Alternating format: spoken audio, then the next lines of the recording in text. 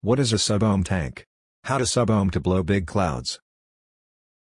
It's a common norm to find vapors moving from ordinary tanks to subohm tanks, as most people at their beginning levels of vaping know very little about the subohm style of vaping.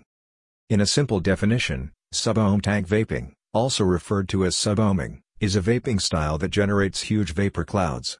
If your friend is a vaping pro and you've seen them blow large vapor clouds, chances are they are using a subohm tank. What's a subohm tank?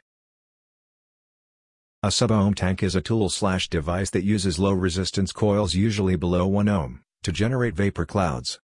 Subohming can only be done using these types of devices. As their name suggests, these devices utilize coils whose resistances are less than 1 ohm. Their minimum power rating is 40 watts and can go beyond 200 watts. How to subohm to blow huge vapor clouds. To achieve the best satisfying experience and safely, cloud chasers should have the appropriate knowledge and expertise. A subohm vape mod or pen is regarded as the safest and simplest tool for enjoying your favorite vape juice. The devices feature a tank and battery in a single unit that's user-friendly for beginners. Using a subohm tank to enjoy your DIY e-liquids, there are general rules that you need to take care of. 1. Setting the airflow. 2. Adjusting the power settings.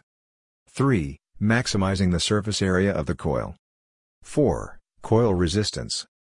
5. Positioning the coils centrally. Best coil build to blow bigger clouds.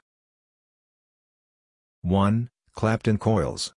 2. Parallel coils. 3. Twisted coils. 4. Staged heating coils.